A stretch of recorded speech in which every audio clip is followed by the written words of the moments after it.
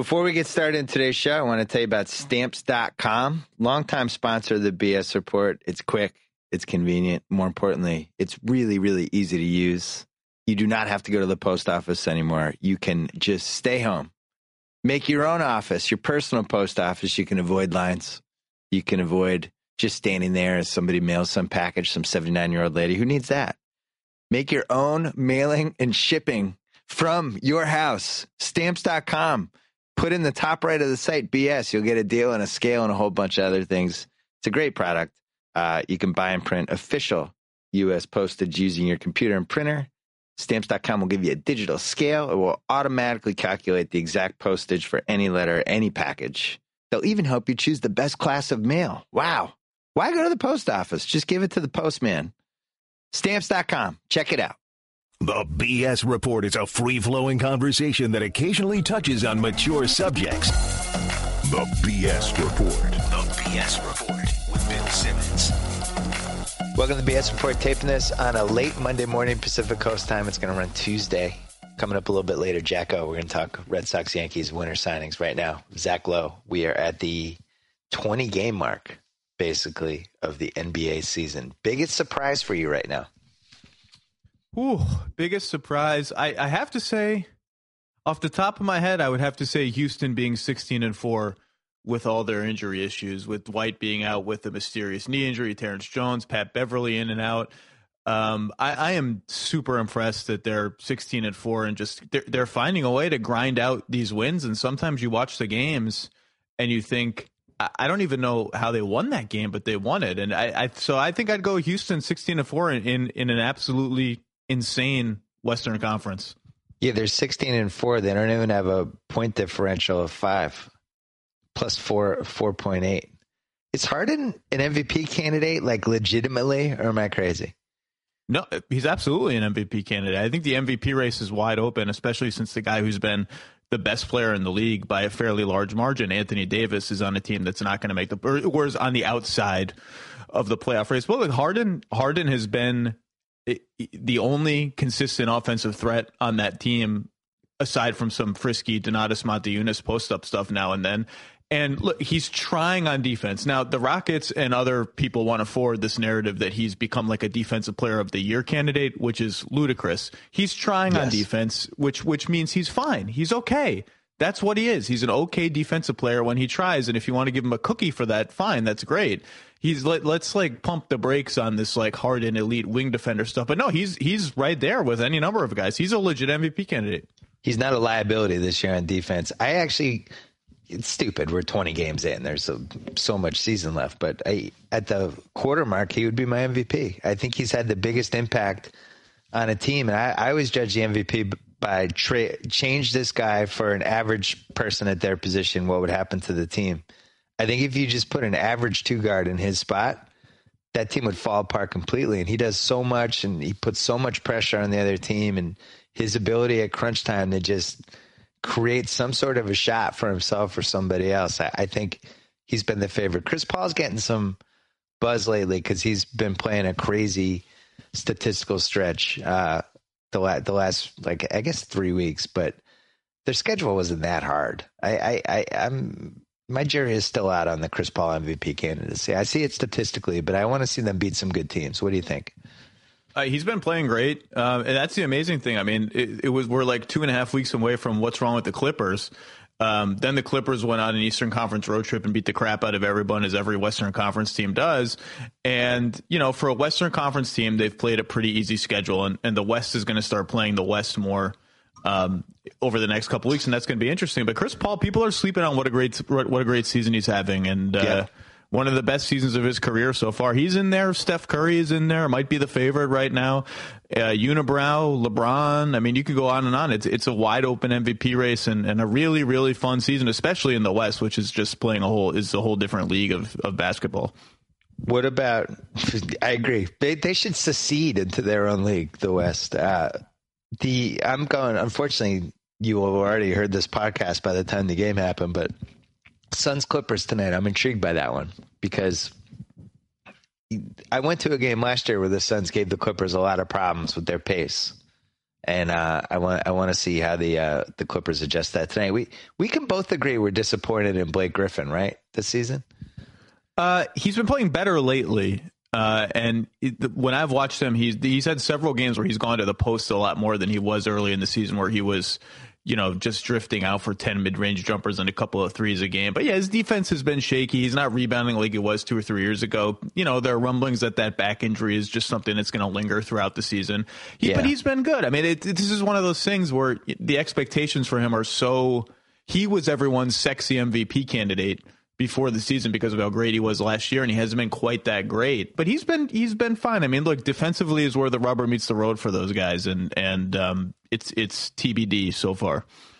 Well, last year I thought he was the third best player in the league. I don't think he's been one of the 10 most impactful guys this year so far, but it does seem like he's not 100%. And I'm interested to see. They've been a little bit transparent about what's going on, but I'm interested to know if he's more hurt than they're letting on. You before the season, we did a podcast, and you said, I was like, give me a sleeper MVP candidate. You said Steph Curry. That one's looking pretty good. I voted him third last year on my ballot, ahead of Blake, and behind only the big two, LeBron and KD. He's an offense unto himself, and they're 17-2, and he's having another great season. He's playing much better on defense, and Kerr has sort of let him go, right? I mean, you're going to guard the opposing point guard every night, and his footwork has been great, and I just think the only danger is, do you tire him out? And they still struggle to score when he's off the floor, although they've been better the last 3 or 4 games with their bench. But he's a glitch in the system. He's the kind of offensive player. If you can make 30-foot threes off the dribble with minimal space, you are just a complete anomaly, and that's what he is to me. Is he the front runner now? I don't know. He might be. He's right there. Yeah, I think Harden's got to be the front runner. And we didn't talk about Marc Gasol yet. No, we did not. He's in there too. He's in the conversation. You and I, neither of us are surprised that the Warriors are 17-2. I would say, because I think both of us felt really strongly about the Steve Kerr just going into that situation. I always felt like the Warriors, as strange as it sounds, kind of underachieved for what they had from a talent standpoint. And you watch them this year, especially a guy like Harrison Barnes. And I thought it was interesting last week, I forget who wrote it, but somebody wrote a Harrison Barnes profile, and Harrison Barnes basically came out and said, I was being used incorrectly. We had an offense that was basically just ISO stuff, and that's not my game. I like moving. I like being on the move. I like coming off picks, and I'm just so much more comfortable now. That's a guy that I think Warriors fans would have been totally fine trading last year, and he's turned into an asset. They've played one game with David Lee this year, and they're 17-2, and I just really like that team. I think Kerr has done an amazing job. What do you think? Oh, he's been great. I love the roster. I wrote a whole thing last year on how they were my stealth championship contender if they could get better coaching and away from the ISOs. And I was optimistic they could do that last year, and of course that proved incorrect. Although they gave the Clippers everything they could handle without Bogut in the first round of the playoffs. I love the team. I love the roster. I love the way they're put together. Everything Harrison Barnes is saying about his own role is exactly right. And the Lee thing is fascinating because I think it's a done deal. He's not starting ever again in Golden State. And the interesting thing about, okay, so then how do you use him? And it's very easy to say, you just, make him a key cog off the bench and he runs the offense for the elbows. But okay, then who does he replace? Because you're having great success with a bench unit that's very small and features Harrison Barnes at power forward. And that gives opposing benches a lot of trouble. And it's safe to play him there because nobody's bench has a 4 who's going to punish him on the block. There's no great post-up big man on the bench. Okay, so if Lee doesn't replace him, he replaces Maurice Spates, who is like shooting fireballs out of his hands every game. So I'm not sure where you've got to play him, and he's useful, and maybe but putting him in there is going to be interesting. Well, thank God I'm here. The Picasso, the trade machine. Oh boy. I wonder if they're happy with the team they have and they just try to deal him for an expiring and a backup forward who can play 15 minutes a game. And they're thinking short-term, long-term with him. Like, maybe you don't want to screw this up. Look, the elephant in the room with them is that if they don't trade one of Lee or Iguodala, they're going to be like $10 million over the tax next year. And that gets you into paying like $105, $110 million just to field a team, once you figure in payroll plus taxes. And they've never paid the tax, and nobody wants to pay a tax bill like that. So that's the elephant in the room, is like one of those guys has to go unless you're willing to just bite the bullet for 1 year and pay an enormous tax bill, knowing that the cap's going to go way up and you'll probably never be in danger of paying the tax again. But yeah, I mean, I think they'll listen for sure on David Lee deals. And I think, honestly, they would listen on Iguodala deals because they're just so deep at the wing. And again, the money situation is what it is. I was impressed that they were able to Jedi mind trick Iguodala into coming off the bench, because that's a guy who makes $12 million a year. And that's something Mark Jackson should have done last year and didn't. But the obvious move for them, we talked about it last season, was to start Barnes, get him more involved, and bring Iggy off the bench, and also kind of save his body a little bit from a minute standpoint. They were able to do that. I wonder if they'll have the balls to move Lee for an expiring. Like, all right, here's an example. If you're the Celtics, would you think about just trading Marcus Thornton's expiring and Brandon Bass for 2 years of David Lee? You get him this year and next year. Ooh. Why? What's in it for me? You're getting the best player in the trade. I don't think that doesn't interest me if I'm Danny Ainge, unless I'm getting a pick with it. And they can trade their pick, I think, because they traded Utah their 14 and 17 picks. So they are freed up to trade a 2016 or 15 first rounder, I think. Let me just check that to make sure. Wow, you really don't like David Lee that much. What does he bring to the Celtics? Like, the Celtics aren't. Have you watched the Celtics? Well, no, I've watched them, and they can't hold a fourth quarter lead to save their lives, and they have no go-to scorer, et cetera, et cetera. But like, what's the point? They're not. Do they want to win games? Are they dying to win games that badly that they're going to shake up their team? I don't know. Thornton and Bass, who cares? But there's no motive for me to do that without a pick thrown in. So I went back to Boston last week with my daughter, and we went to the Celtics-Laker game. The Celtics aren't bad. Like, they're 7-11, and they've blown 7 games in the last minute, and they're in this weird situation with Rondo where he's clearly not a max player. And I think it would be insane to give him a max contract. But I think he's going to get a max contract. And it's not going to be from the Celtics, I don't think. Would you give Rondo a max contract? He's made 9 free throws in 7 weeks. Yeah, the free throw shooting is a real issue. What is he, 9 for 30 something now from the line? He's way in his own head with offensively. And it's like, all right, the Lakers, the game I went to, he was fantastic, but he was going against the Lakers, who are the worst defensive team I've ever seen in person. They're so bad. Oh my God, it's unbelievable. I had really good seats. We were like sitting right under the basket.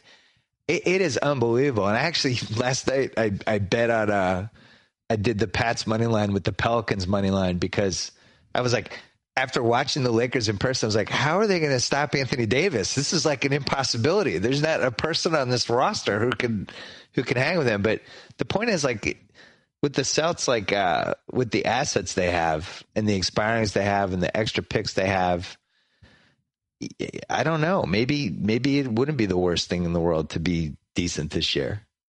Well, look, I mean, the Eastern Conference, I mean, Charlotte, New York, and Detroit, to varying degrees, all thought they could make the playoffs, right? Charlotte thought they could be a top 4 seed. They are all so disastrously bad. Right. That all of these teams, Boston, Orlando, Indiana, the crippled Pacers, like, they're all in the playoff race, and I'm not sure they can, like, not be in the playoff race without a complete fire sale. But yeah, Rondo is shooting 39% from the floor, 11 of 34 from the foul line. And you just look at the point guards, like, where does he rank in the point guard pecking order now? He's almost 29.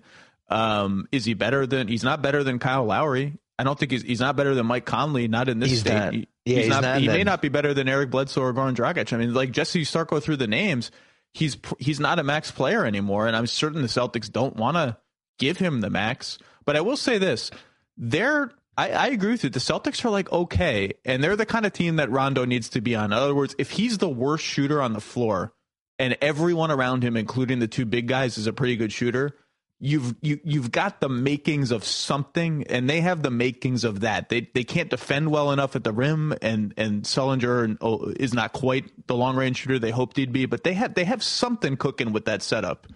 Yeah, and they play with a great pace. Their offense is good. Rondo, it's the perfect offense for him. You can't ask for a better offense. The problem is, they have an offense that revolves around gunning threes, and only recently did they start making them. They shoot like 23 threes a game.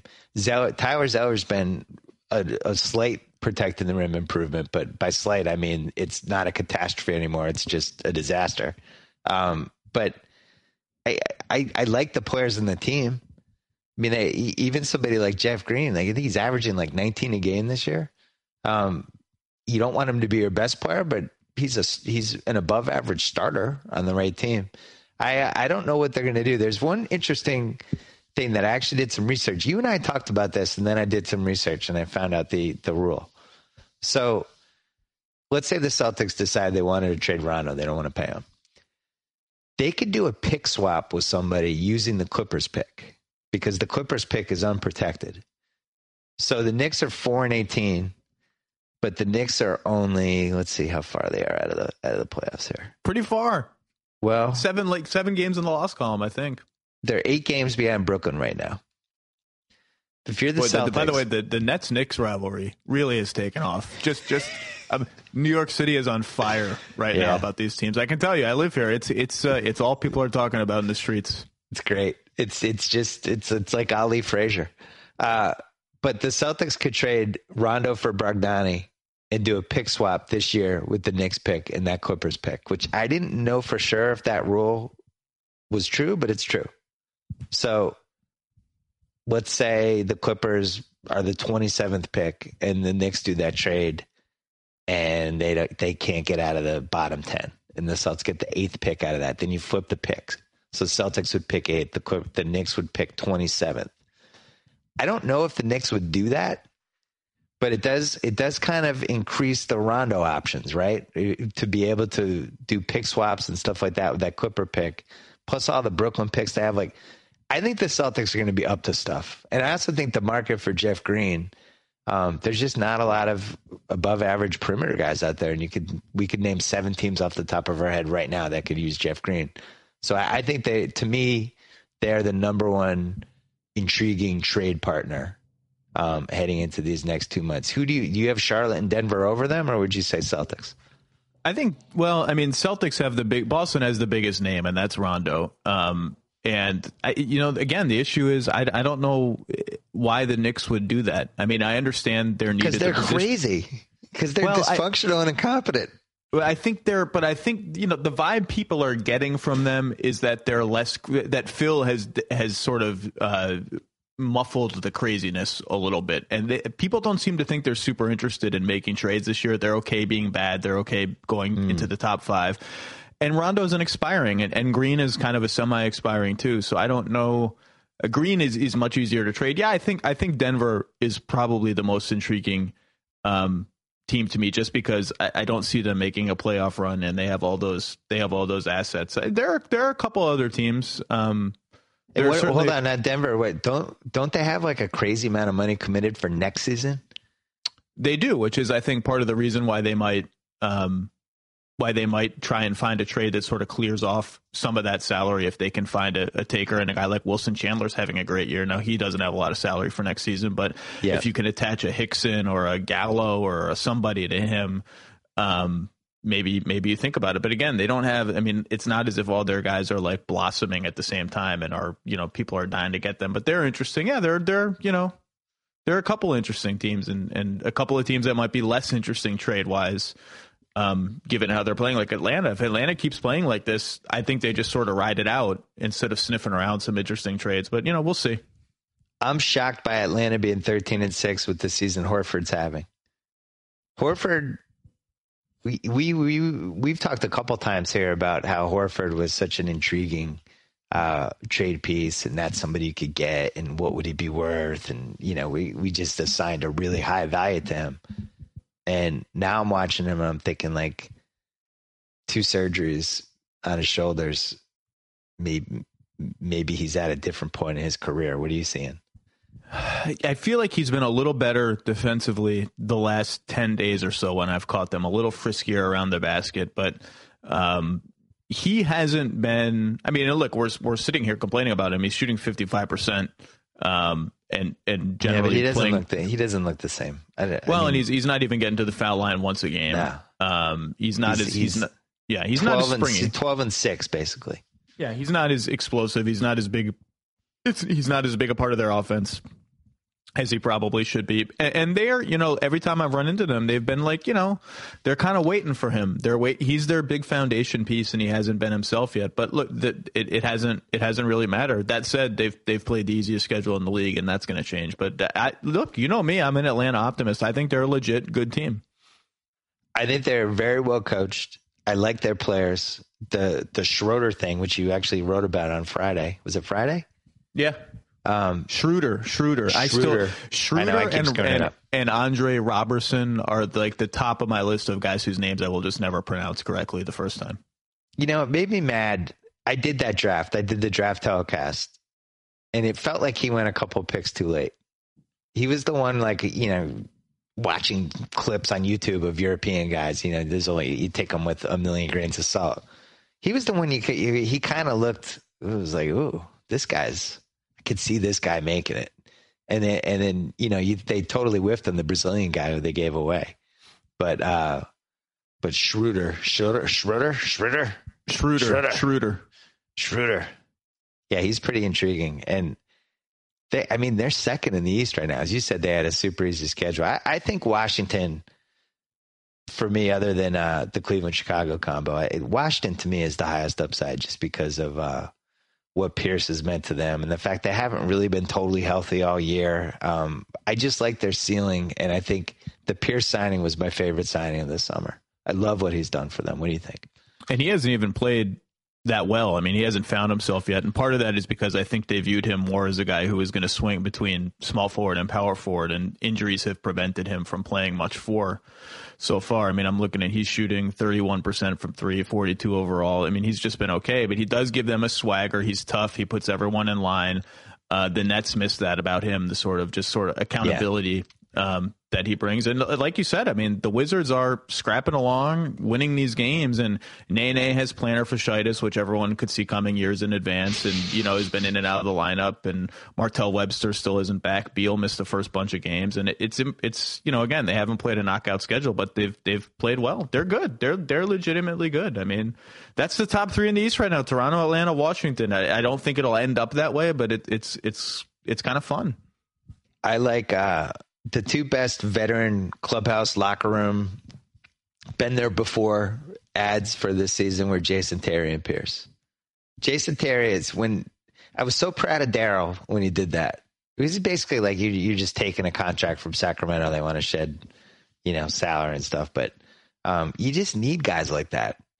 It's important. Jason Terry's not 40% of what he was 5 years ago, probably, but he'll still make a big shot. He's not afraid, and he'll still take people under his wing. And, and that's what I think Pierce and Rasul Butler from stuff I've heard. Rasul Butler is just outrageous. I mean, every shot he takes, I'm like, why is it Rasul Butler can't take that? And it goes in. And I'm used to it. Now it's like, Rasul Butler had 22 points again. Okay, I guess that's like a thing that's going on now. I don't think the Rockets actually expected Jason Terry to play, or at least play nearly this much. But it's like he started games as their quote unquote point guard recently. Yeah. I mean, and that's part of what makes Harden so valuable, is that he's their point guard basically. But yeah, Jet he's been making shots. I mean, what else can you say? They're scrapping out wins. Rasul Butler, I think it was on the 2010 Clippers maybe, or 2011, one of those before Chris Paul got there, and he was washed up. It's improbable that he has become an important playoff piece. I did put it this way, I did not see that one coming. Well, I don't think that's good. That's not going to last. I mean, he's not going to be an important player. He's won games for them, though. This guy was out of the league 4 years ago. No, he's 35. He's been phenomenal for them. He's shooting 57%. 55% from three. Oh my God, even better than I thought. Yeah. You need, when you're in an 82 game season, you need guys like that, right? You need like the stopgap guy. And it was Garrett Temple for like 5 or 6 games at the beginning of the season. You need a guy who's just like, okay, 4 guys are hurt. Can someone just get me a few buckets tonight so we can limp through these games? So yeah, I don't really get it, but he's playing well. We only have 8 minutes left. because I promised you could go back to work to your column. We can do a little more if you want, but go ahead. I can't believe the Knicks are 4-18. I knew they were. I didn't think they were going to be good, but 4-18 is unbelievable. I'm even more amazed that Detroit is 3-18. You and I were both riding the Stan Van Gundy train. I don't know what he's doing this year. I didn't really like their summer signings. I don't really like the way the team's coached. I don't know if it's his fault that Josh Smith attempted a game-winning 3 down by 2 points the other day. I didn't hate that shot, for the record. I didn't hate that shot. Just go. There was like 6 seconds left. Just go. Just let it fly. You're not going to beat the Thunder in overtime. I'm on board with that shot. But are we sure Stan's not Stan Tank Gundy? Certainly, the degree to which they tried to make Drummond a post-up player in the first 10 or 15 games had that vibe of like, we don't care what the learning curve is. We're just going to do this. Yeah, it feels this feels very tanky to me this whole season. Well, look, the Meeks injury was a disaster. Not because he's so good, just because they just stretch the floor. Yeah, they don't have shooting. They don't have wing depth, and the Monroe situation is bad. I mean, he's not coming back there. Everyone knows he's not coming back there. And, he's been really good in the post for them and not really good in very many other ways. And, probably I wouldn't blame him if he's checked out a bit. And Jennings has been, after a decent start, he's been terrible lately. It's just not a good collection of players. And yeah, I was dead wrong. I thought they'd be the number 7 or 8 seed in the East. I was super optimistic about them, and they're hard to watch. I mean, literally, they're hard to watch. I hate watching them. Sal, Joe House, and I made 3 over-under bets this year. We bet on Golden State. I think they were like 52. We went over. We bet on Atlanta 43 over. And tragically, Detroit 36 over. I think we're going to be sending that one to the mortuary. Yeah, you might lose that one in like 2 weeks the way things are going now. I have to say, I asked you before what you were the most surprised by this season. I'm the most surprised by Charlotte. We did our league pass thing, and I was talking about how if they get David West, they're a serious contender. Lance has been an out and out. I don't even know what the word is. What he's done to that team, it's almost like he's a mole. Indiana sent him as a mole to ruin Charlotte, and now they're just going to trade back for him in December 15th for George Hill and have a big laugh about it. Like this was like Larry Bird's big plan. I can't believe how bad he is on the Hornets. You've written about it a little bit. Do you have a theory? I mean, I was down on them before the season, but this is preposterous what's happening. They should not be this bad. I mean, they just don't have shooting, and their defense has been what we expected it would be last year when they sort of outperformed by a mile. As for Lance, look, he had a groin injury in the preseason, and the people with the team say, that just kind of really hampered both his jumper and his ability to find his place early on with, where am I going to get my shots? How am I going to play with this new bunch of guys? And they also played a very tough schedule, so they'll sort of bank some wins coming up against bad teams. But look, the bottom line is he can't shoot. He's not shooting. He can't make shots. And if he can't make shots, it makes it harder for him to get to the rim. And if he can't get to the rim, he's not really doing much. It's just, and his what's the proper way to say this? His demeanor is the right word. His demeanor has been awful. And look, this is not like us from 1,000 miles away saying this. I was there, and like people hate it there. It's a real thing. Like people, the team is not thrilled with what they've gotten out of him. Let's put it that way. I think he's one of the first. I think he's traded on December 15th or around then with somebody. And he's poison, though. I'm not sure. I mean, look, he's not total poison because he's young and he's talented. And you're right that I think Indiana, for one, would take a shot at bringing him back. Is there another team? I think it's Indiana. I think that. By the way, would you be shocked if they traded for Lance and then Paul George all of a sudden was working out on like March 1st? Well, I mean, look, I'm not ruling out any scenario of Indiana being an 8 seed with Paul George and probably coming back and Lance being on the team. If that's like a 20-1 bet, I'm making it. Vogel has said in a few places, including on my podcast, that they haven't ruled out Paul George playing this year. I kind of mentally did, like in my mental picture of the Pacers, I just kind of ruled it out. But again, they're one of these teams that because all those playoff hopefuls are so terrible, they're right there. I mean, it's hard to believe, but they're not far out of the playoffs. And if they get healthy and things go right, and now David West is back, like, I guess I don't know. I mean, who the hell knows? Anything's possible in the Eastern Conference. Let's gloat. I think it's time for some gloating. We're at the 20-game mark. Just People love that. Just a tad of gloating. Just a tad. Both of us thought Miami was a borderline playoff team. And at gunpoint, we had them in the 6, 7, 8 range. I think we felt like somewhere between 38 and 45 wins, depending on how healthy Dwayne Wade was going to be during the season. Seemed realistic to both of us. People in Miami reacted like we said Dwayne Wade should be banned and sent to Siberia. Yeah, people reacted like I shot Dwayne Wade. Dan Le Batard, my frenemy Dan Le Batard, hung up on you on his radio show. That was a joke. No, just go with me. I don't care about the facts. You were hung up on. Dan Le Batard hung up on you. And now Miami is 9-11. Just pointing this out. Has Dwayne Wade played out 20 games? Let me see. Let me see how many games Dwayne Wade has played. He's played 13. Yeah, so he's on pace to the 55 to 60 range that both of us said is the kind of guy he is at this point of his career. He can't play an 82-game season anymore. Period. It's actually kind of worrisome to me how, like, when he came back from missing those 7 games, he looked unbelievable. And he still looks. We had another good game last night. And that's great, but it's sort of alarming to me that he needs that to look like Dwayne Wade. He needs to take all that time off to look like himself again. And that's what the pessimism was based on, is that he's not going to play the whole season, and they just don't have enough good players to get through every night without him at 100%. And that's saying that Mario Chalmers has been fantastic this season, better than I anticipated it'd be. Me too. They've played a hard schedule.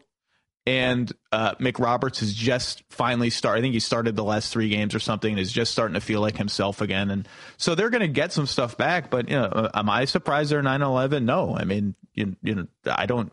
They're right. Bosch has been excellent. Bosch has been great. I think they might have bought a car from Tom Thibodeau where he rolled back the odometer. They bought the Luau Dangmobile, and they thought there was 40,000 miles on it, but it was actually 140. That could be a problem. You got to check that. You got to check the Bulls odometer every time. Every time. It's like, this car's fine. I got it from Chicago. It's got 40,000 miles on it. No, not sure. Hey, I thought the most intriguing game I saw this whole season was Golden State versus Chicago. And especially the part where Golden State just said, screw it, we're going to go small for a lot of this game, and we don't think you guys can handle it. And it worked. And Draymond Green has turned into this, I guess, what do we call him? A stretch 4 or a small ball 4 or whatever the word is. He's turned into like a legit asset. Like, he might make my trade value column. Draymond Green is good. And I think he's just a 4 now. I think that's what he is. I don't even think I think he's just a 4. So is that the weakness for Chicago? If teams going small and kind of making the move? I mean, it's a weakness for everyone, right? I mean, like, it's a weakness for anyone who plays that way. Any team that has that much shooting anywhere, but particularly at the 4, is a problem. And what's interesting for Chicago is, I think one of the reasons they've had some rebounding and interior defense issues this year is they can't sort of mix and match things so that Noah is near the basket all the time, like they've been able to. Noah has to guard the Draymond Greens because Pau Gasol can't do it, and Pau Gasol is not the interior defender at the basket that Noah is. So they've been having some problems in that regard. But Draymond Green is really good. And that game, I finally watched that game yesterday. I couldn't watch it. When was it? Saturday, I guess. I couldn't watch it on Saturday. I couldn't watch it start to finish on Saturday. And I knew Draymond Green had 30 or whatever. But like, what's almost more impressive to me is within the first 5 minutes of that game, he had like 4 deflections and a block shot. I mean, like, the guy is just, he's just making plays and making, it is cliche, he makes winning plays. I mean, he's really, really good. Great second-round pick. I remember saying on TV during his rookie year, laughing about him shooting threes. And now he's turned into a really, really above-average three-point shooter. And he's another good example of, like, that if you don't think somebody can make an outside shot, but he can do a million other things, maybe you bank on that he can learn how to shoot. And Draymond Green now is a real asset for them, and they can spread the floor. The Warriors are my favorite League Pass team right now because I feel like I like all the different styles they can play. and Steph is great. The home crowds are great. I just really get a kick out of watching them there. But you wrote about Dallas, I think 2 Tuesdays ago. I thought that was one of your best pieces. I really enjoyed that. And the big takeaway from that piece, and just from watching them all year, which I think people haven't really grasped, is they've kind of turned basketball into soccer. They don't really run plays, and they react to what the defense is doing. And whatever the defense does, that's how the players move, which is basically how soccer's played. It's brilliant. And I'm just kind of continually flabbergasted that how they figured out how to do it. Do you think this is something that can actually win a title, though? I'm pessimistic just because I don't think they have enough defense. And I don't either. And I think when they get to the playoffs, they're going to be scouted and teams are going to be prepared, and they're going to face great defenses. And it's just, they'll still score because they scored against San Antonio in the playoffs last year. They score. I just don't know if they'll score quite as much as they're doing now. And look, they play only one good defensive player in their starting lineup. Their point guards, look, they're going to have to face Tony Parker and Russell Westbrook and, on, and they don't have good point guards. And that's a conscious choice that they've made to sort of spend not there and spend elsewhere. Look, they're 16-6. They're really, really good. By the way, they're 7th in the West at 16-6, which is insane. I just don't know if they've got enough defense to make it all the way through. That's my that's everyone's skepticism about them. Knicks fans should be madder about the Tyson Chandler trade because it was made for the wrong reasons. And I'm just going to say what the reasons are. I don't care. Chandler and Carmelo Anthony did not get along. And the Knicks, as part of their recruitment for Carmelo Anthony, decided in June that they needed to trade Tyson Chandler because that would give them a better chance to re-sign Carmelo Anthony. And that's fine. Tyson Chandler didn't have a great year last year. In fact, it looked like he might have had some miles on him. But on the other hand, he's heading into a contract year. He was playing for a team that had the worst point guards in the league, and he's one of the best screen and roll guys in the league. He couldn't have been in a worse offense where he's just kind of standing there watching Carmelo shoot or Ray Felton or J.R. Smith do nothing, and was clearly somebody who had real value. And they did the classic 2 quarters, 2 dimes for $1 trade and gave him away and didn't really get anything back of real value for him. I'm sorry. I don't think Jose Calderon is an above average point guard at this point. That trade would make me mad if I was a Knicks fan, because if you had Chandler now, at least you'd be able to shop him, try to get something for him. You can't get anything for anyone on that roster. And then last point on that, it's crazy to me how the Chandler and Wright, they figured out how to use in the exact same way, and kind of like the hybrid of those two guys, just for how they use them. That might be a combo who shoots 70% from the field this year. I'm just really impressed by Dallas. I think they're really smart. They've kind of stumbled their way just from being smart into a fringe contender just by kind of outthinking other teams, right? Wouldn't you agree with that? It's some stumbling and some not stumbling. I mean, they understand. I don't mean stumbling like they were. I don't mean it was like, they were. It wasn't intentional. I mean, just like they've. I guess like shifting would be a better word. Sorry. Yeah, no, they're very smart. They're very smart, and they understand how the league, sort of how league rules have changed and how you should play offense. And they understand Tyson Chandler's value. And I don't think the Knicks did. And I'll say this, though, people should really appreciate Tyson Chandler and Brandon Wright, because it's much harder on a lot of levels to just screen and roll to the basket and be good at it than they make it look. I mean, there just aren't a lot of big guys who can catch the ball at the foul line and dunk in a smooth, all-in-one motion kind of way, for a lot of reasons. Number one, it's hard. You have to be a good athlete. You have to have good hands, and you have to be long and explosive. You have to be able to shoot free throws well, or else people will just foul you like they do, like they should, and are starting to do more with Andre Drummond. Yeah. And also, like, you are willingly embracing a role where you're not going to get the ball a lot. Your job is to just dive to the rim and suck in defensive players so other guys can shoot. And I will say, I'm going to write this tomorrow. I mean, I'd take a guy like Larry Sanders at Milwaukee. That's how Milwaukee wants him to play. And they have trouble getting him to do it because it's hard for him to see the value of, I'm just going to run like this and not get the ball. And that's not like super exciting for me. Right. And also there's a certain skill knowing to cut a second before everyone else realizes you started the cut. And that's something Chandler's been great at. You had a couple of clips in your column, but you watch them over and over again. And all they do is just wait for teams to fall asleep for a second. And suddenly those guys are flying to the rim on the weak side. It's really effective. I think when I look at that Dallas team, you talked about how, their offense is on a semi-historic pace so far. Parsons isn't even playing well. They're using him perfectly. Like, he fits. He makes sense in that team, but he's not playing well yet. And if he can get his stats up, then that team, I think, could really go on a run. I feel like he's still kind of feeling his oats. He went from one situation to a situation that's just totally different from a hoops IQ standpoint. And I think he's catching up still, but I like what I'm seeing from them. I've really enjoyed basketball this year. There's a lot of teams, like even a team like the Celtics that's below 500 is fun to watch. There's a lot of fun to watch teams this year. Milwaukee, Orlando, you're just going down the line, and it seems like there's good hoops on every night. I love this season. Where does it rank for you? Really great season. And I think fun to watch is like, that's not by accident. The league wants itself to be fun to watch, and the way they've changed the rules and the way that offenses have to play now, swinging the ball to beat these defenses that can load up on one side of the floor, et cetera, et cetera. It is fun to watch. If you're not fun to watch, you're probably doing something wrong. It's really good. And, even I'll say this, Philly is fun to watch because Philly plays like that. They have no talent, or they have some talent, very minimal talent, but they're even fun to watch. I mean, it's just, there are very few teams I look at and say, oh God, they're boring to watch. Everyone is pretty damn fun to watch. The Lakers aren't so fun to watch. Minnesota's skeleton crew is not really that fun to watch. Detroit is miserable. I'll tell you who's the team that's Charlotte.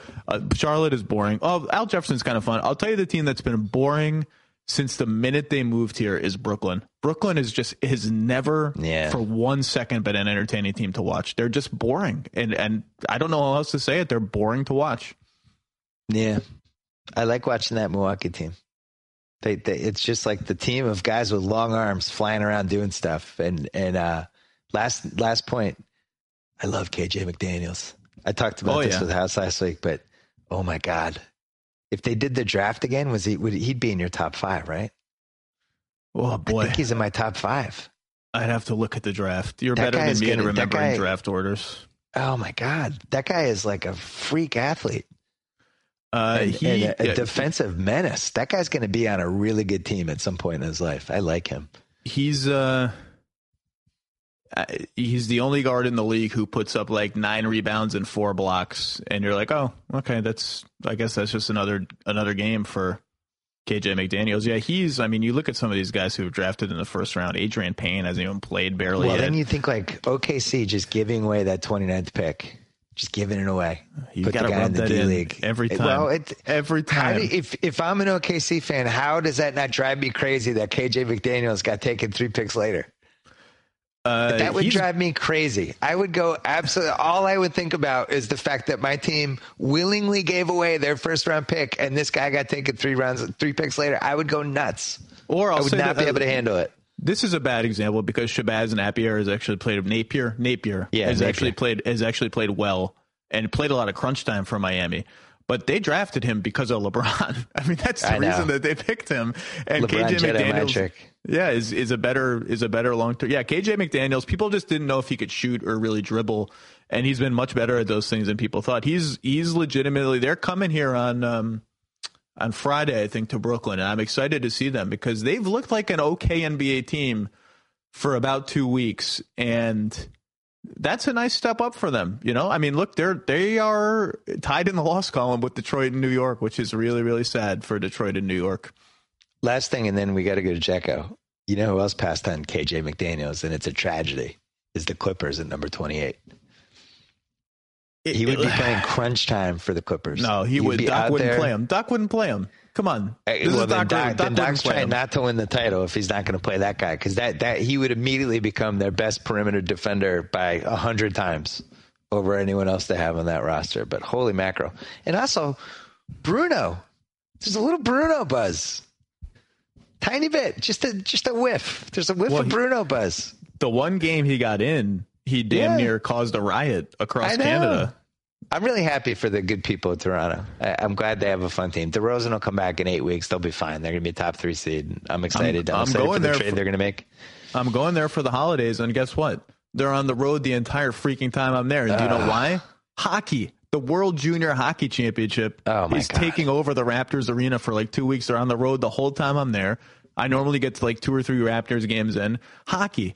Do you know that people in Canada watch the World Junior Hockey Championships? Like, it's appointment viewing. Bars are overflowing because like Canada is playing the Czech Republic in World Junior Hockey. It doesn't even have to be Canada. They overflow for like, let's go watch the Czech Republic play Russia in World Junior Hockey. It's freaking insane. They love their hockey. It's how they treat the World Junior Championships is like what happens to America with the World Cup every 4 years when people just start going out and it becomes a thing. That's every year with the World Junior Championships. I remember the first time, like 2 years ago, I was there, or 4 years, it must have been 4. I don't know how.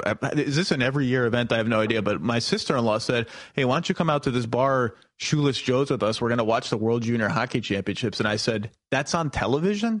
And she looked at me like I was a crazy person. Like, of course, it's like is the Super Bowl on television? Yes. You know who else passed on KJ McDaniels? The Celtics.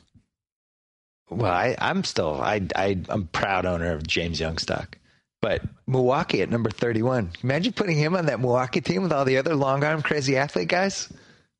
Believe me, roll out a whole team of long arm crazy athlete guys. They could have had an entire starting 5. That question came up during my time in Milwaukee. I would be sure. If I owned a team who had a pick from 24 on. And we didn't take KJ McDaniels, it would be a 4-hour meeting with my staff as I try to figure out what happened and how we never repeat that mistake. They picked Damian Inglis, who doesn't have a driver's license yet. And so people have to drive him to and from practice. And when I was there, Zaza Pachulia was his ride and was like getting really, really annoyed that Damian Inglis was taking forever to get out of the practice facility. So that's his role on the team right now. Is he's like everyone's the guy everyone has to chauffeur around Milwaukee. Come on, Mallory Edens. You missed the KJ McDaniels pick. I know you're preparing for college, but come on. You should have been all over that one.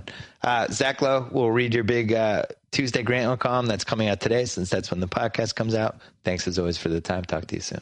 Have fun. All right, as promised, we're going to call my buddy JackO, and we're going to make fun of the Yankees and the Red Sox. I'm a Red Sox fan. He's a Yankee fan. This is what we do. Let's call him. Complex Litigation, this is John. Johnny! What's up, buddy? How are you? I'm good, thanks. How are you? We haven't made fun of each other for our baseball signing, so I thought we could do that now. I thought you were calling me to ask what time the ticker tape parade was, now that the Yanks have gotten the final piece of the puzzle, Didi Gregorius. Yeah. Did he hit 230 last year? That's what people tweeted at me, for Arizona fans, said that he's great defensively, but I'll be breaking TVs watching him trying to hit, so I look forward to that. How many times will you have 4 beers and you watching a Yankee game and that guy comes up just muttering to yourself, you're not there, cheater? You're not. The over-under is probably cheater. Around 90 different games, I'll say that. Maybe higher. I take the over. I do Derek Jeter. I love Derek Jeter. You're not Derek Jeter. I follow the Yankees on Twitter, and when they signed him or traded for him, they had a number of highlights or whatever, Vines or Instagrams or whatever, and all of them were defensive plays. So that's a little sign of things to come, I think, for old Didi. Well, let's make fun of your team first, then we can turn our attention to my team. Doesn't Didi Gregorius sound like the name of a stripper from the 60s, too? I mean, it sounds like a lot of things, right? It sounds like a terrible Showtime drama. Somebody said it sounds like an 80s hair metal band guitarist. Of DJ Gregorius. He was on Def Leppard for a couple years for getting a fight with Joe Allen. Exactly. I still stand by the 1960s stripper. I think Didi Gregorius opened at Jack Ruby's Carousel Club in Dallas. 1962. She was a featured dancer. She dated a mafioso boss. She's always been suspected. Exactly. Right. Sam Giancana's side piece, Didi Gregorius. That's good. I don't think I could top that one.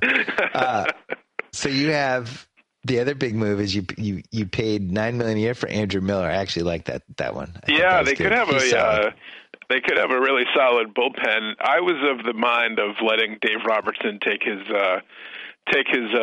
talents elsewhere, but somebody pointed out somewhere I saw on the internet and said if you have a Miller Betances set up with Robertson, that really does make a phenomenal bullpen potentially. Or why wouldn't you just sign Robertson and then trade him? What does he want? What is this money situation? I don't know what he's asking for. I think he wants. I thought it was like $15 million a year, right? Yeah, I think so. Yeah. Yeah, but I don't know whether they would sign him and trade him. I mean, if somebody else wants him, they'll just go get him. I don't know how much of a commodity he is. I mean, if it was up to me, I would let Betances close. I think he's ready. I would do like what they did after '96, where they let Wetland walk and they let Mariano be the closer. I'm not saying Betances is Mariano, obviously, but no, he's I like better a guy than Mariano. I like a guy that throws 98, 99. 100. It doesn't give up hits or runs? Yeah, exactly. You're a fan of that? Yeah, it's crazy. I had him on my League of Dorks team. Yeah, I had him on my League of Dorks team last year, and it was like one of the greatest fantasy experiences I've ever had in my life. Yeah, he would come in and strike out two guys every inning. I mean, maybe they took a look at the World Series this year and said the Royals got there basically on a bullpen and defense and, one capable starter, essentially. Paraphrasing, obviously, or, hyperbole, but, basically it was great defense and a great bullpen that got them to the World Series. So maybe the Yanks think they can take a page out of that book and do the same thing in today's baseball. I know you're going to be bouncing your grandkids on your lap, telling them about the time you saw an infield of A-Rod, DJ Gregorius, Martin Prado, and Mr. Mom, Mark Teixeira. Yeah, I don't know that A-Rod's going to be involved there. I think they're hopeful of re-signing Chase Headley. So I'll be bouncing my grandkids talking about Chase Headley, Chase Didi, Martine, and Mr. Mom, and some A-Rod at first, I think. What? I don't understand. Why don't they just buy out A-Rod? I don't know either. What is the point of A-Rod? They would buy themselves $60 million of goodwill, because I think that Hal Steinbrenner is not George Steinbrenner, and I think he's much more of a bean counter, and he seems to be worried about money more. I mean, George Steinbrenner would have hired somebody to dig up dirt on A-Rod or probably had him killed, but he certainly would have, if push came to shove, would have just bought out the $60 million and just eaten it, and figure you're buying $60 million of goodwill. George Steinbrenner would have hired Howie Spira to frame him somehow. Exactly. Somehow slandered A-Rod and made him slink away, before they made some damaging information public about him. The Yankees, their best move should be you buy out A-Rod. Right. Then you hold a press conference and you say, we're making a commitment to the Yankee fans. We care about you guys and what you think, and we want the players on our team to represent the Yankee values that you grew up with. And this guy just didn't fit in. Huge win. Hank Steinbrenner's a hero for a week if he does that. Oh, absolutely. Absolutely. Hal runs things. They put Hank out to pasture after his one brief moment in the sunshine. I don't know. Is he running the Lakers? Yeah. Hank had his one brief moment of glory right after his father died, and he was in the spotlight. And then I think wiser heads prevailed and said, let's put Hank in the background. And now he's working in the warehouse at Amazon. Exactly. He works deep in the front office, way, way back in the front office. So I was at JFK Airport like a month ago, and I was in the gift shop, and they were selling a Jeter jersey like a month after he retired. It was the only Yankee jersey available, which brought me infinite delight. Yes. And I emailed a couple of the Yankee fans that I'm friends with and sent a picture and made fun of you guys, and we went back and forth. At some point, there's going to have to become a signature Yankee to replace Jeter because he doesn't play baseball anymore. Yes. He's now the editor of the Players website or whatever. What is it? What's that? The Players Tribune. The Players Club. Players Tribune, yes. Senior the Players editor, Club is Blake something Griffin. Else. That's right. Yeah, we have an opening for a pop culture editor at Grantland. We were looking at Blake Griffin. I saw some of his senior editor work at the Players Tribune. Is he on WordPress? Blake, will you take this edit test for us? We just want to make sure you're a senior editor. It's a chance for athletes to interact with the public unfiltered, I think. Right? Yeah. Isn't that their slogan or something? Their mission statement? I don't want to cast aspersions on the writing talent of some of these athletes, but as think they need a little filter? Somebody who runs a website and sees raw copy and is hired a bunch of different writers and editors. You can kind of tell when a piece has been polished. Yeah. So we say. Yeah. I'm going to say those pieces have been polished.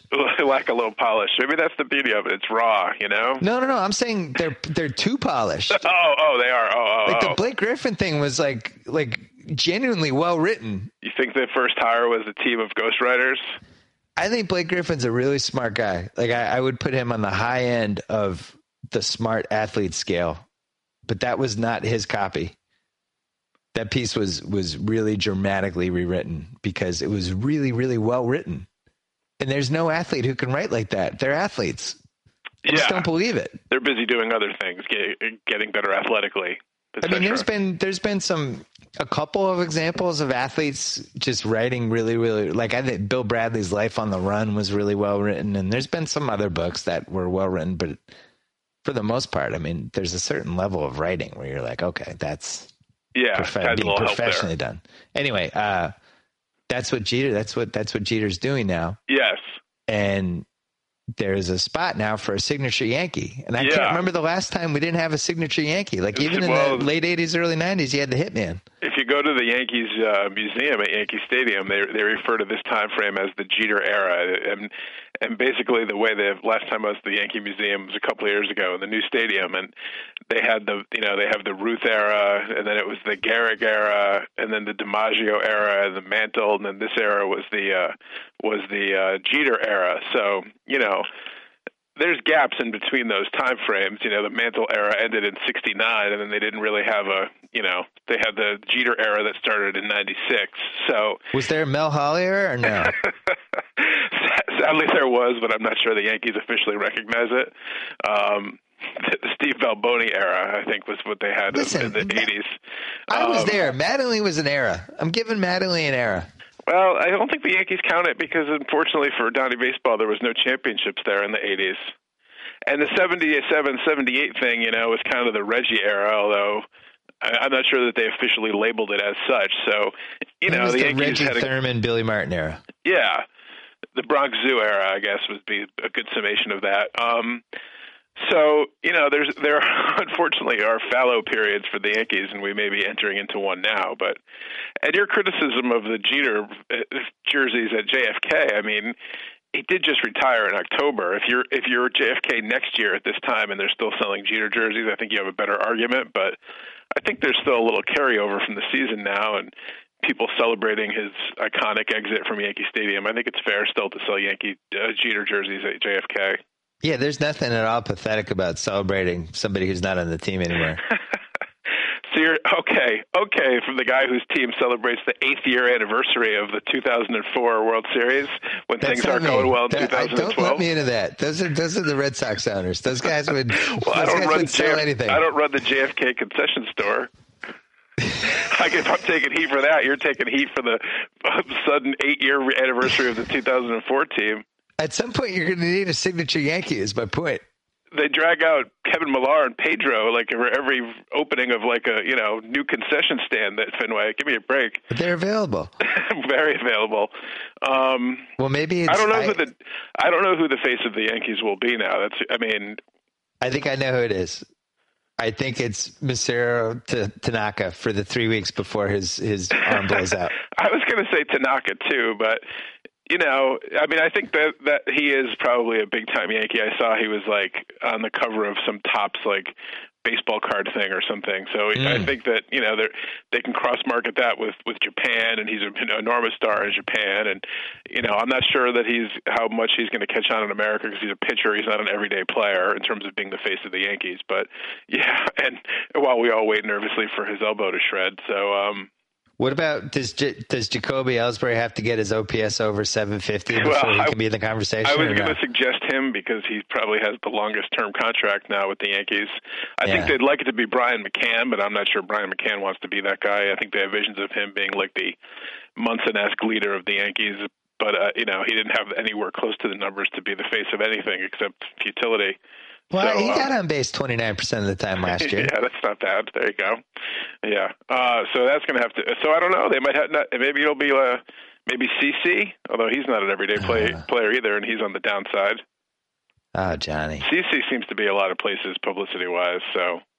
CeCe seems like he's taking one last grab at it before he goes 8-15. Yeah, that's what we're headed for. Yeah, I think we're heading into I think we're in a period between iconic leaders, faces of the franchise. Here's what I think you do. I think you let Robertson go. I think you make Betances the closer. Yeah. And I think he becomes the signature guy. Give him a nickname. Does he have a nickname? Is he Big Cat? What's his nickname? I don't know if he has a nickname. He needs one. Needs a nickname. Get him a nickname. Good entrance music for when he comes in and closes, and that becomes your signature guy. There you go. He is New York grown, so local boy made good and all that. Absolutely. He does not have a nickname. There you go. From what I can tell. Yeah, from Brooklyn. There's your dude, Johnny. You're in. You're back. There you go. All right, let's make fun of my team. Finally. We have 30 outfielders. I'm so dreading this phone call because the minute I hang up, I'm going to get some Twitter alert from John Heyman updating saying Red Sox signed Lester for $40 or something. I know that's coming. We're taping this on a Monday. Yeah, winter meetings getting started. Lester choice expected by Tuesday. There you go. Let's just pencil him in for the Sox now. Yeah, pretty much. Unless he's a giant trader. That's lockdown. Well, he has no. Why should he have any loyalty to them? They shipped him out of town. Oh, that was so wink. Shipped him right out of town. They wouldn't play. He didn't want to have protracted contract negotiations. They embarrassed him with like a $75 million offer. Which was, they wouldn't offer to some guy off the street, and they offer that to their beloved John Lester, and now he's supposed to go back to them with open arms? Come on. Yes, that's actually the plan, yes. You just described it to a T. Thanks, Johnny. Didn't he sell his house in Newton or put it on the market or something? I think like a month ago, that was a big thing where everybody thought it was locked down. He was coming to the Red Sox, and he put his house in Newton on the market. But I suppose if he gets $150 million, he could always buy another house. I don't like when you hate read up on the Red Sox. I know you're hate reading. You're going to Boston.com. I noticed that it popped up in a couple different places. So, all right. So I'm going to defend the signings one at a time. All right. I didn't have to talk myself into the Panda signing. No, because I bet against him in the World Series, and I was completely terrified every time he came up. I always felt like he was going to get a hit, and I think he's a gamer. His postseason record speaks for himself. Beloved by the Giants fans. He loves going the other way. My dad was very excited about the Panda. He was doing the whole, it's like when Fred Lynn was here. He used to go the other way. Fred Lynn never should have left.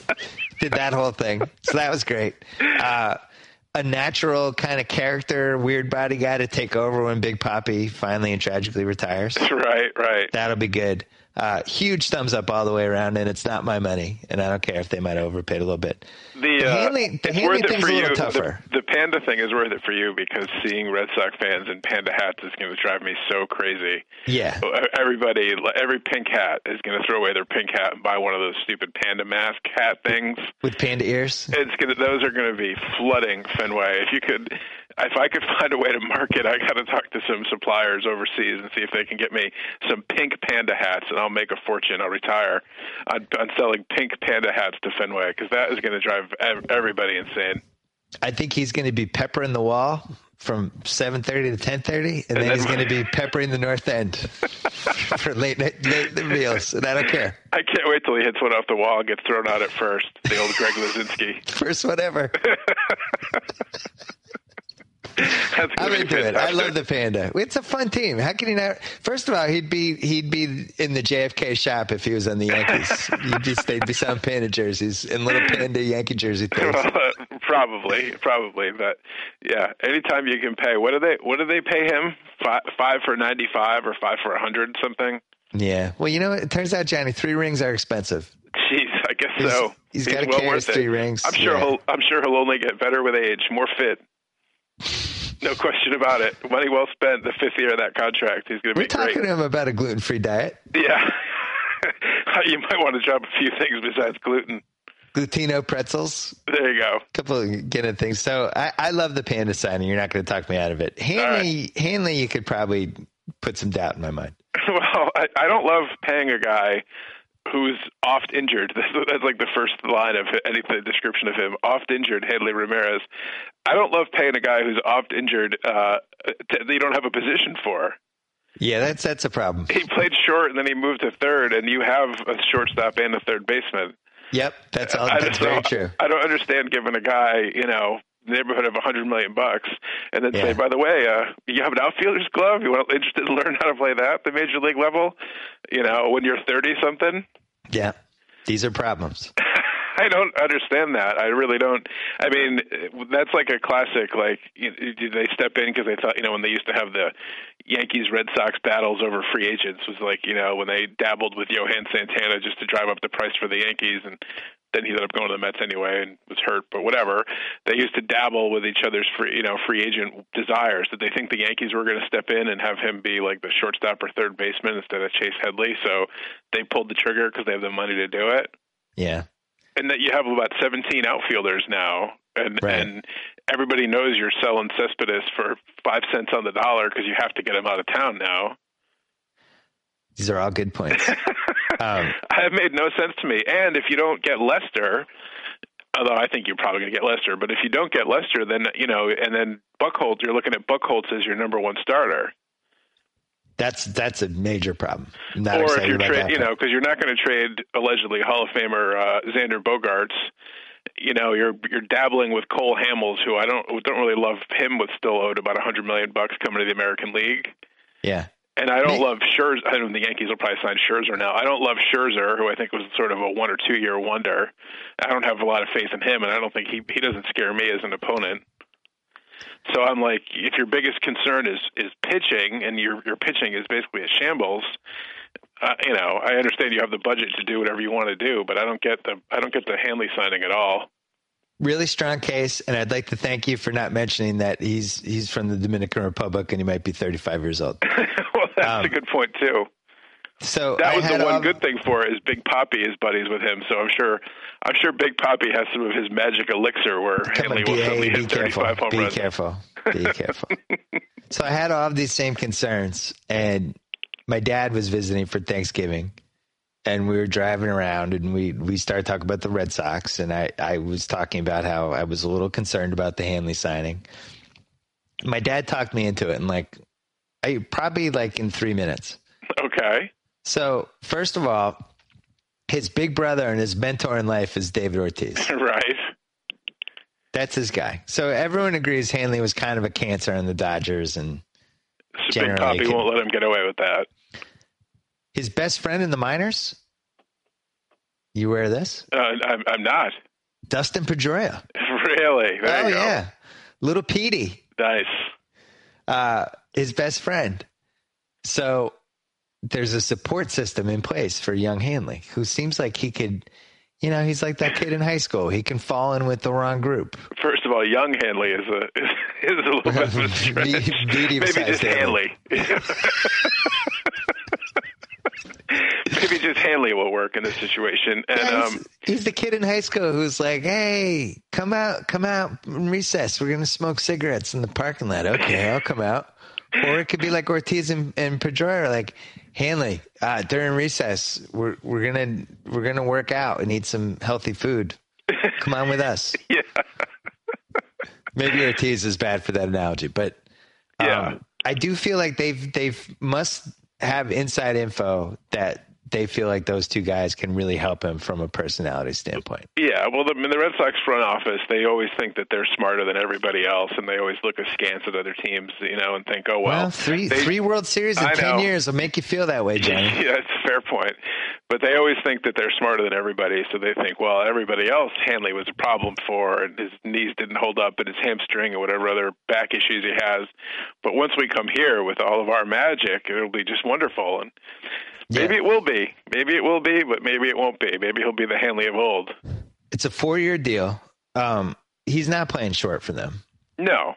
He's a terrible shortstop. No, they're going to make him into an outfielder for the first time at age 33 or whatever he is. Well, they'll put him in right field.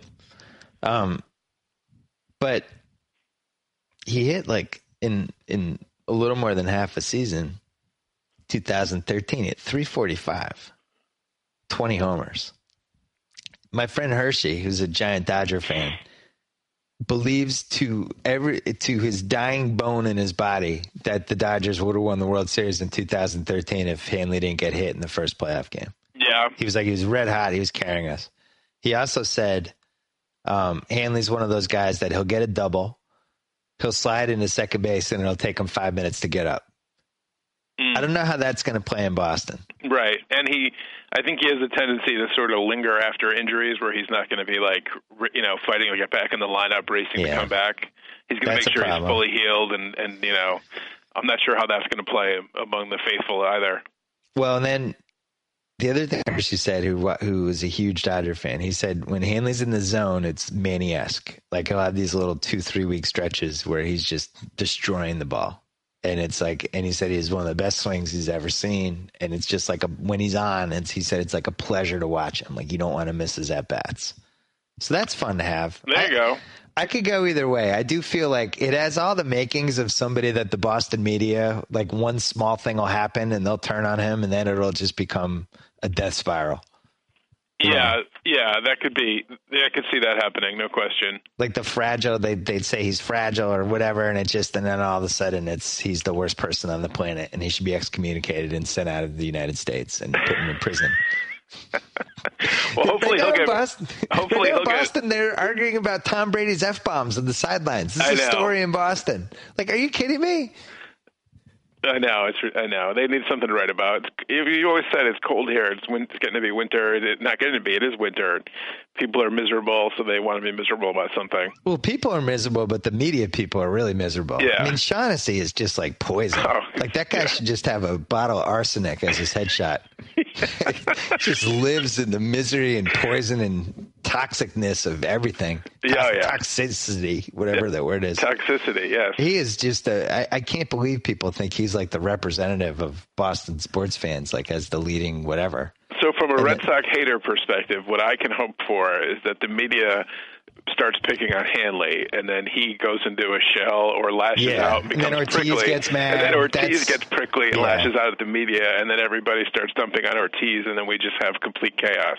And then you have all the miserable radio station guys. They get into it, and then there's this counter thing of all the other people saying the media is being too mean, and then that's what they do in Boston. That's one of the reasons I had to leave. I couldn't take it anymore.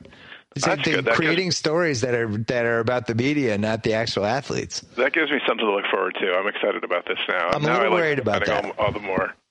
So it's a weird strategy because basically they took the two best hitters off the market, and now they're going to try to trade hitting because so many more teams need hitting than pitching, and there's actually a surplus of pitchers, which sounds great on paper, but they haven't made any trades yet. Right. Maybe everything is going to – there's a log jam. I think everybody's waiting for Lester to come off the board, and then once that happens, things will fall quickly with dominoes, and then, teams that need pitching are going to move pitching for bats. And, I mean, the Mets have this, surplus of alleged young arms that are the next great thing, and, they're looking to wheel and deal to get some offense. So we'll see how much that happens. And, the Sox have offense and, are looking for pitching. So I'm going to say this.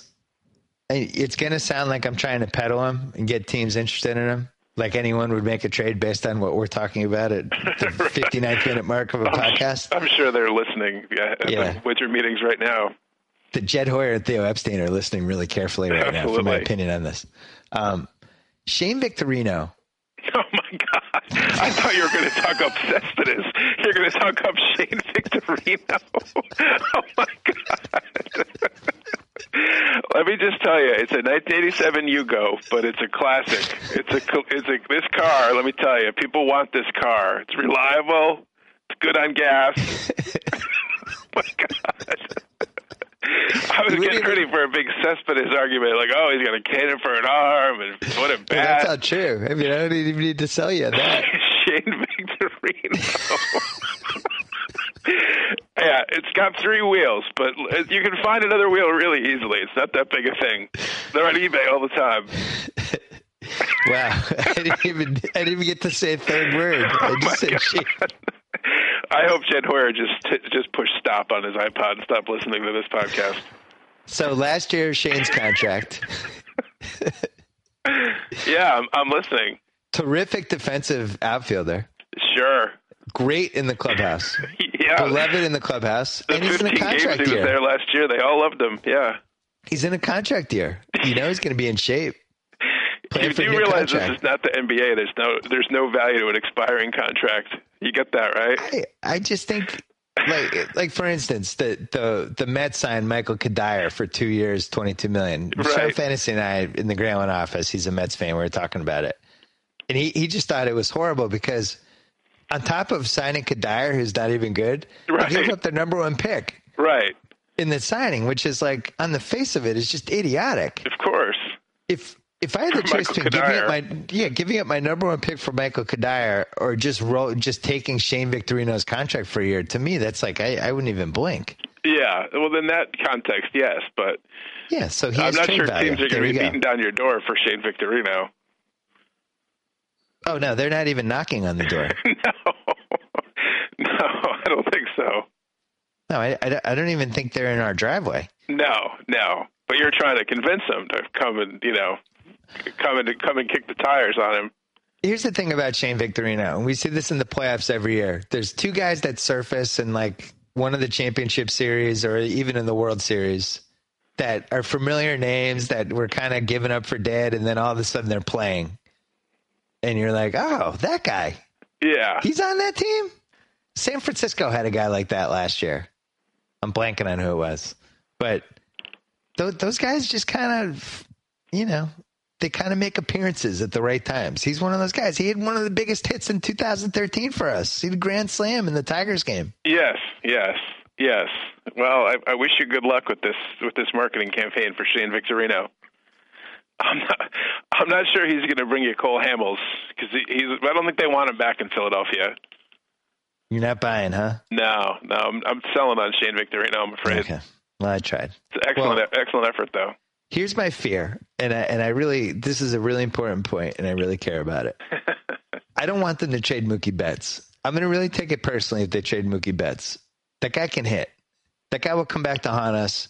The Bruins freaking traded Tyler Seguin. Right. No Bruins fan felt good about that trade when it happened because he was only 20, and we knew he was talented, and obviously he was partying too much or whatever he did, but he's like fourth in the league in points, and it was one of those trades that when it happened, my dad and I were bummed out.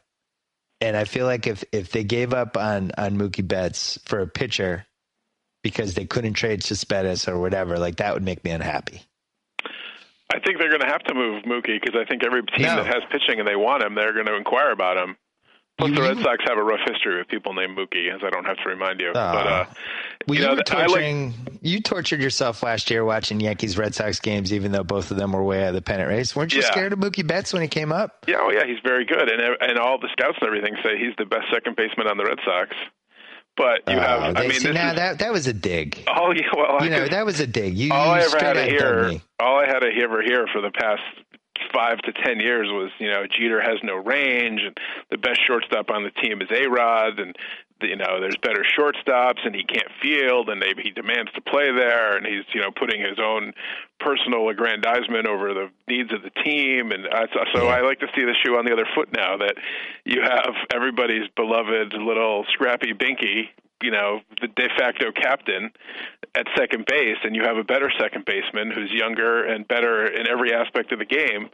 But because you have your beloved icon there at second base taking grounders in his folding metal chair with the cameras clicking while he has a broken foot or whatever, and everybody loves that, he's going to block the way, and they're going to send old Mookie out of town.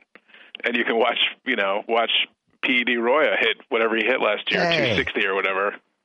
All I could say is words hurt. I hope so. So that's what's happening here. The shoe is now on the other foot. You've really become the Yankees. You're letting this player dictate over the needs of the team, and you're out buying people you don't even need. Scandalous, really. Now we really need Pedroia because he's one of our two babysitters for Hanley Ramirez. That's right. He's all the more important. That's how you can sell it when you send Mookie out of town.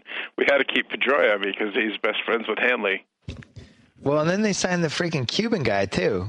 Who nobody's been able to explain what he's really good at except for playing defense. Yeah, Runelvis or whatever. About that. Yeah. Yeah, I don't know. They love these Cuban guys. They're mysterious. Yeah, Pedroia, I almost said Binky. You're like brainwashing me. Pedroia, 278 last year with the 376 slugging. There you go. Not really what I'm looking for from the not guy much. blocking Mookie Betts. He wasn't at the 7th in the MVP voting in 2013. So take that fact and smoke it.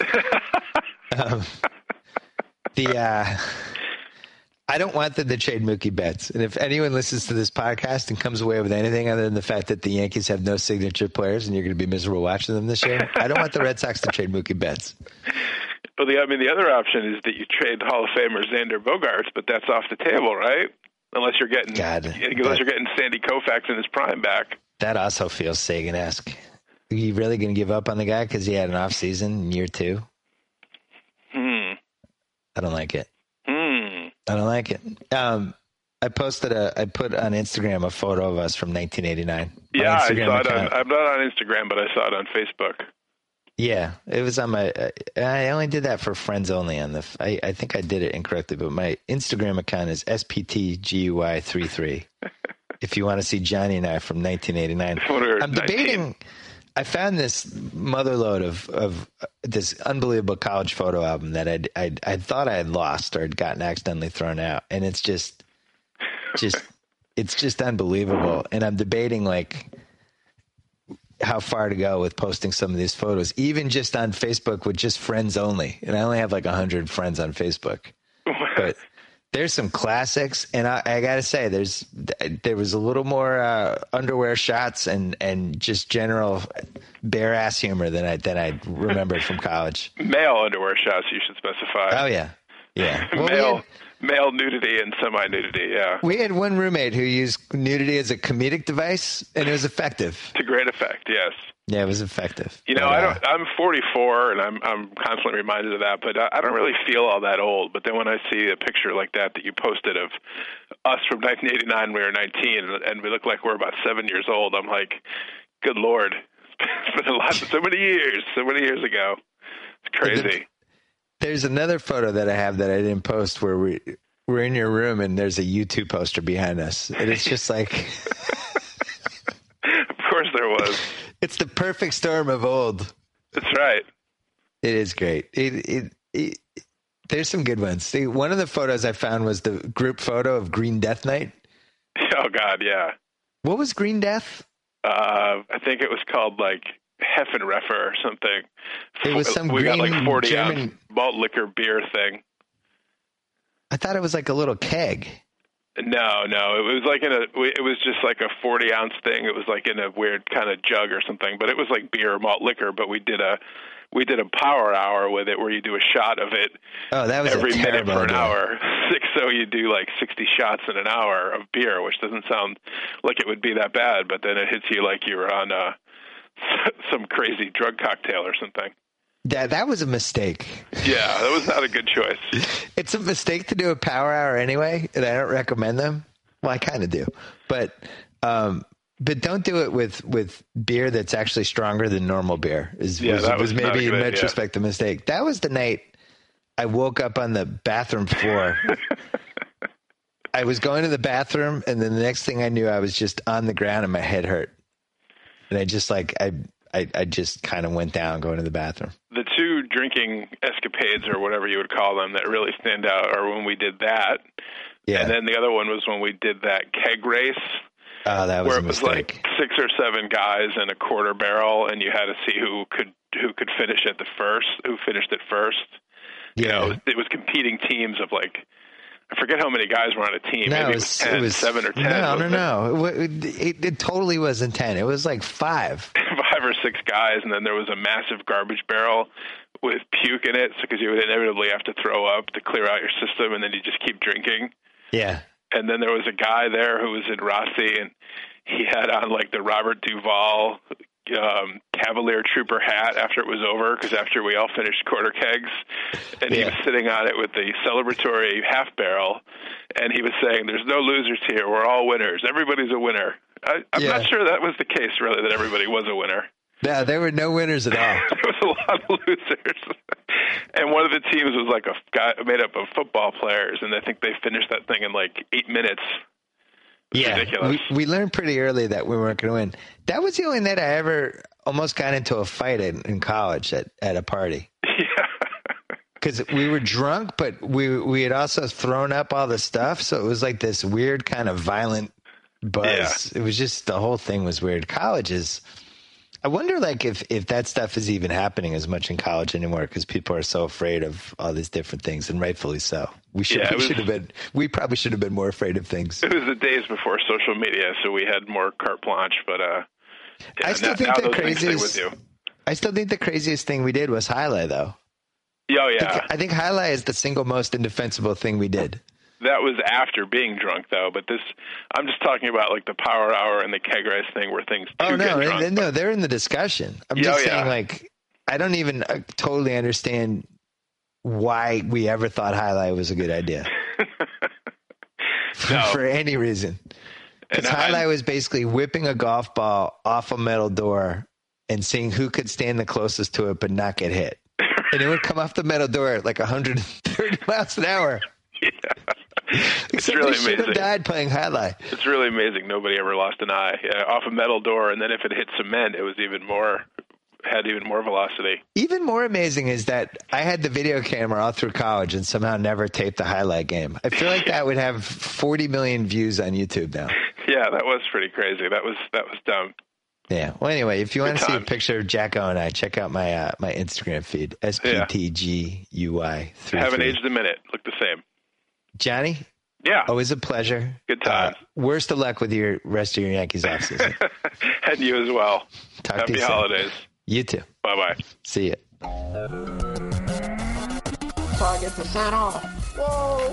Thank you for downloading the BS Report with Bill Simmons. Too much fun. Check out more podcasts at the iTunes Music Store or at Pod Center at ESPNradio.com. Peace out.